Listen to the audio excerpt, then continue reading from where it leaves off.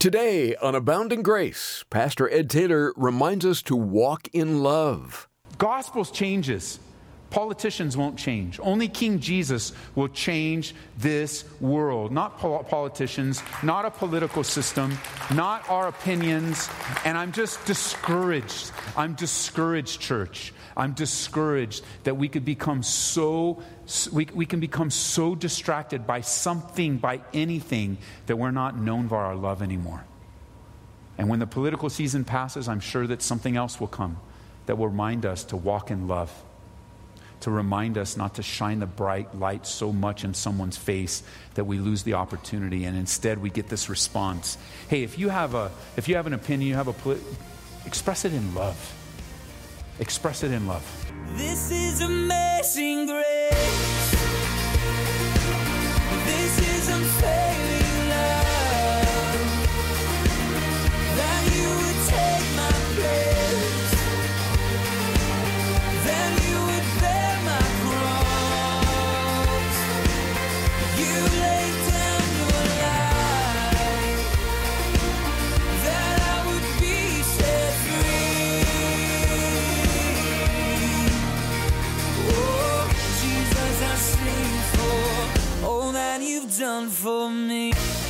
Well, maybe you've noticed the growing hostility and hatred towards Christians in the world as we know it. If you stand up for righteousness or share the gospel, it is quite likely people will make fun of you or even lash out in anger towards you. But this shouldn't surprise us. As we'll learn today, Jesus said this sort of thing would happen.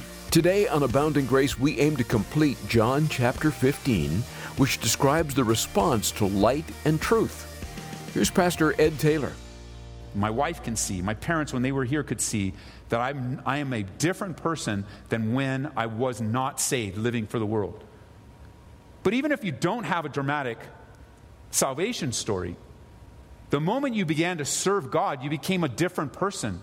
And the reason you continue to be a different person is because God works in you. And let me just say, you didn't know me as an unbeliever, and I probably didn't know much of you as an unbeliever, and I praise God for that. Why don't you just praise God today that you are saved and you are changed, that God is working in your life, that He has changed you, that you're not the same, and now God is working in you, and you got all these new desires. You used to want to go party, now you want to go to Bible study. Where do you think that came from? It came from the Lord. That was a quiz. Nobody answered. Where do you think that came from? It came from God. He works in you. You're in Bible study now. Friday night, you're calling somebody that you know is lonely and you're ministering to them instead of going to the bar. Where do you think that came from? That came from the Lord. You have a deep love for your parents now. Where do you think that came from? You want to be a missionary. You want to be a missionary. You want to quit your job. You want to give up everything you have because you have a heart for a region of the world and you want to go. Everybody around you thinks you're crazy, but not God, because He put that in your heart. You have a new business. You want to use it for the glory of God. Where do you think that came from? You have a talent where you want to see it expressed, where God gets the glory. That all came from the Lord. God's working in you right now. And not only is He giving you new desires, but it also says that He also is working in you to do. So different than the emphasis that we place upon ourselves of what we have to do for the Lord. Listen, God is doing through you. Yield to Him. Trust Him. He's working in you. He's working in me, both to give us new desires and wants and the power to follow through. The energy, the very energy to obey comes from God and not from me or you. Now, with all that in mind, let's pick up in John 15 and close out these last few verses where Jesus reminds us of the Holy Spirit and the response to light. Love or hate is always the response to light. Verse 22. If I had not come and spoken to them, they would have no sin. But now they have no excuse for their sin. He who hates me hates my Father also. If I had not done among them the works which no one else did, they would have no sin. But now they have seen and also hated both me and my Father. But this happened that the word might be fulfilled, which is written in their law, they hated me without a cause. Some of you right now are being hated without a cause, and it's a horrible feeling. And yet, Jesus is the only one that ever walked on the planet Earth that truly could say this, that He was a perfect man, God in human flesh, and all the hatred that came to Him was literally without a cause whatsoever. Verse 26, but when the Helper comes, whom I shall send to you from the Father, the Spirit of truth, who proceeds from the Father, he'll testify of me. And you also will bear witness, because you have been with me from the beginning. The world will hate you. We've learned that already. It's a difficult thing to take. Verse 18, remember, if the world hates you, know that it hated me before it hated you. Your relationship with God will solicit and elicit anger and hatred from those, really, they're not hating you more than they are hating God. And because you're abiding in Christ, the same hatred that goes toward him is going to go towards you. And the church today, as you think of the church at large, has a lot of hatred coming toward it, because there's not too many people left on the earth that are taking a righteous stand for righteous things, except for Christians. There aren't too many people standing up for the unborn, except for believers. There's not too many people standing up for right and wrong, black and white, except for believers. It's wearied some of you so much that you think not standing up for right and wrong is the best choice for you, because you're just tired of people hating on you.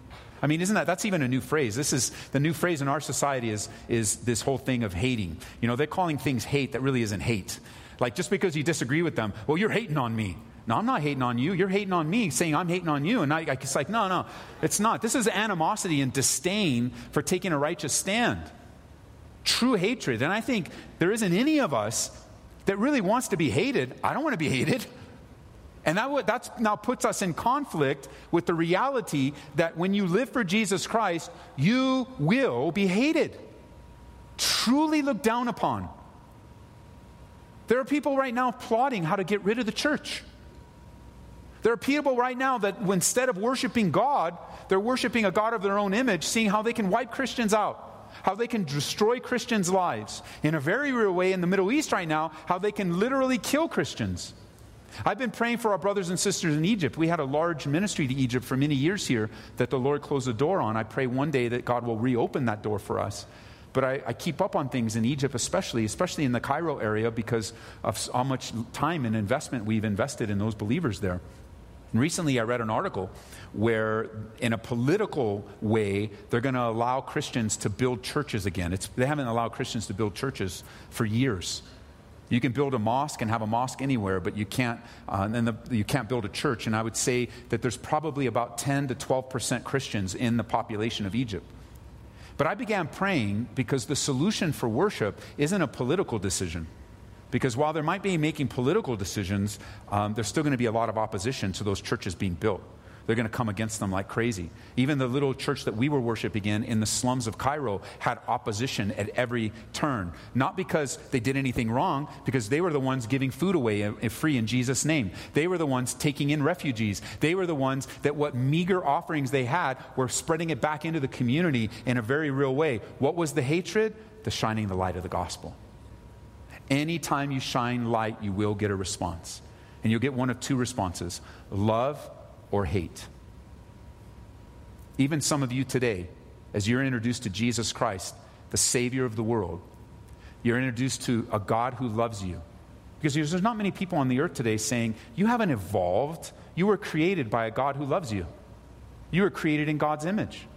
And just a simple statement like that will elicit all kinds of people upset with you. All kinds of people mad. Don't tell me about God. Don't tell me God created. I believe I evolved from goo. But it's just a false belief system. Because if you can convince yourself that you evolved from nothing, then you have no accountability. And isn't that the easier way to live life, some people think? But when you know that God created you and He loved you, then you have to live by your Creator's terms. And your Creator's terms include definitions of behavior in our lives that people aren't comfortable with. For example, we live in a culture today where when you're talking about morality and talking about the things of God, most likely people will say, well, I'm a good person. I'm a good person. You might even describe yourself like that today, listening in on the radio or watching online right now. You're a good person. And you define yourself as a good person because you give to charity, because you help your neighbor, because you are involved in the Kiwanis Club or the Key Club. And let me just say, thank you for being good. Thank you. I would agree with you. And I'm sure people that know you would agree with you. You're a good person. And this world needs more good people. We don't need more bad people. We need more good people. We need more good people giving food to the poor. We need more good people helping their neighbor. We need more good people. Absolutely.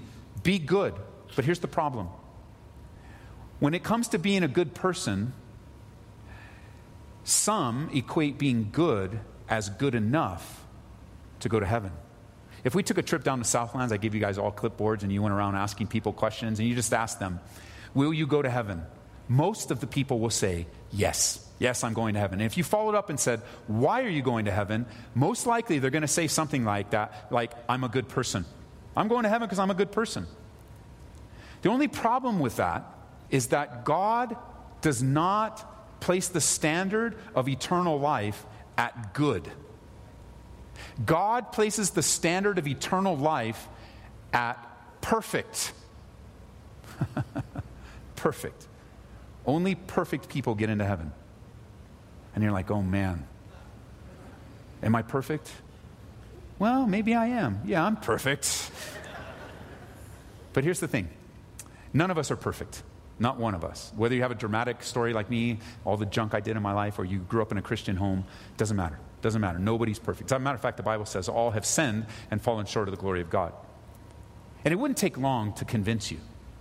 Because God, if you just took one little portion of the Bible, back in Exodus chapter 20, there's a list of behaviors that God identifies as what he wants from his people. We know them as the 10 Commandments. And if you just went through the 10 Commandments and examined your life with the 10 Commandments, surely you will find a mistake in your life. For example, we get to the one where it says, have you ever lied? And you might respond immediately defensively, I don't lie, I'm not a liar, I've never lied. Really? Well, let's think through this for a minute. Really, just think hard. Take some time. I'll give you some time. Just see if you can ever think of a time you didn't tell the whole truth. Okay. I was 3 years old, and I took a cookie, and I told Mom that my brother did it. And I felt so bad because I had chocolate chips all over my face, and I said I was sorry. So I guess, yes, at 3 years old, I told a lie. But I was 3 years old. Come on now, I was 3 years old. Well, if you were 3 years old, and you told a lie, do you know what that makes you? A 3-year-old liar. And the Bible says, with one mistake, you are no longer perfect. Just one. Let alone the way that we deal with lying as adults. I don't lie, I just tell half-truths. Oh, half-truths. You're a half-truth teller. You're not a liar. You're a liar! Half-truths are whole lies. But we have this whole system set up to excuse ourselves of our own behavior. We hold people accountable for what they do, but we hold ourselves accountable for what we want to do. So what you call mistake, what the world calls mistakes, the Bible calls sin. And under that definition, maybe it's not lying, maybe you're an honest person, maybe it's stealing, maybe it is covetousness. Who knows what it might be, of worshiping another idol or a god. You'll come guilty long before you end the 10 Commandments.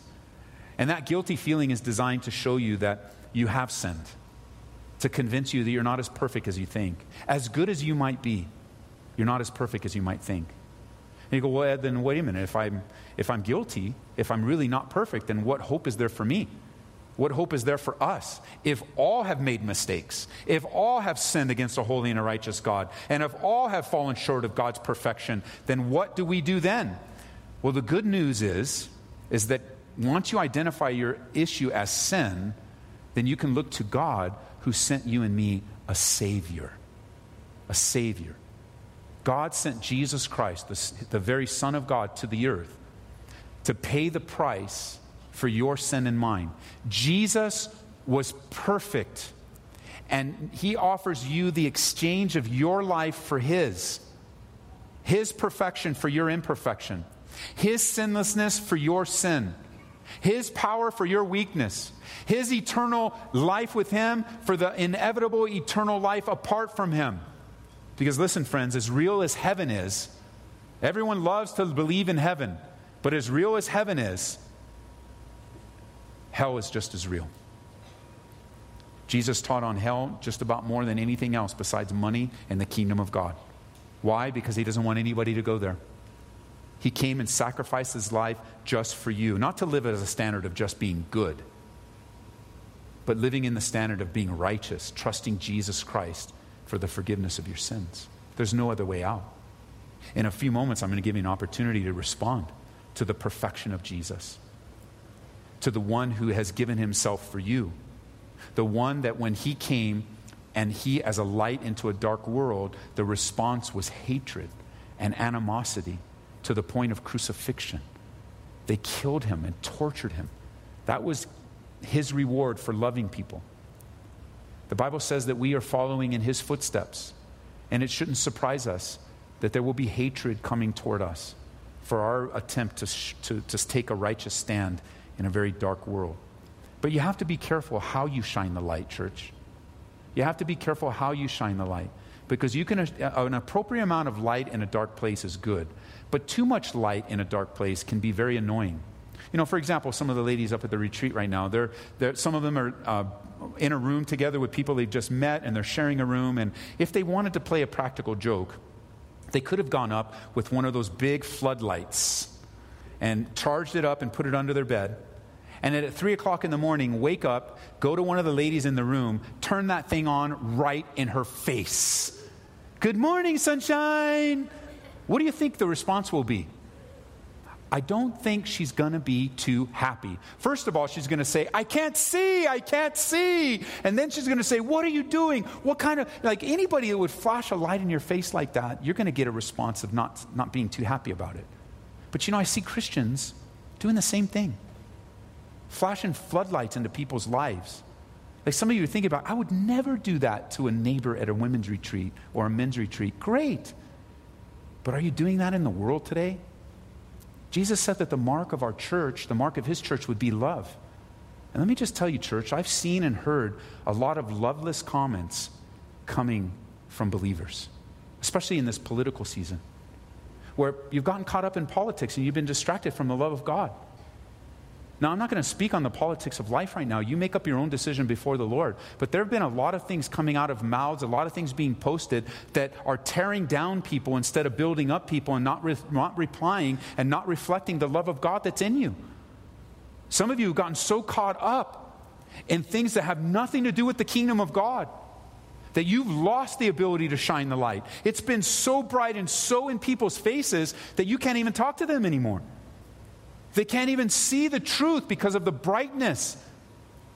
Like, love builds up, it doesn't tear down. And too many men and women that name the name of Jesus Christ are tearing down. And I'm telling you, that's not the love of Jesus.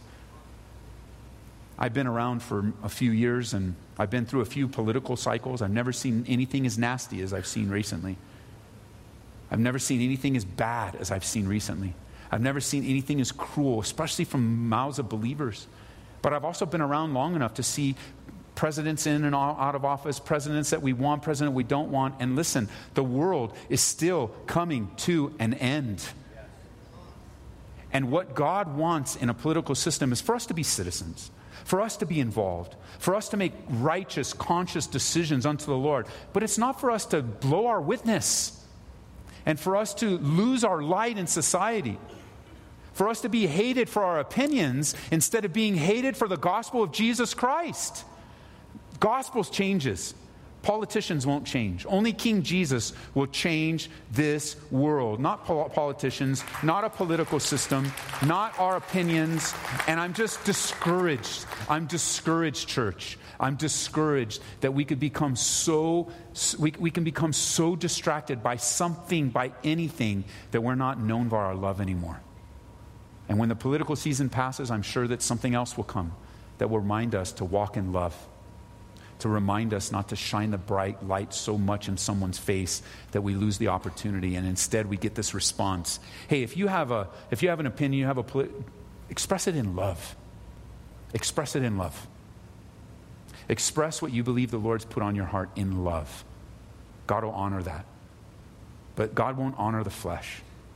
And God won't honor us in expressing things that tear down and root out and don't edify people in the name of Jesus Christ. Jesus is saying that there's going to be a hatred toward us because of the gospel. He's saying, if you're hated because of the gospel, just understand, they hated me, they hated my Father. This is normal. It's normal.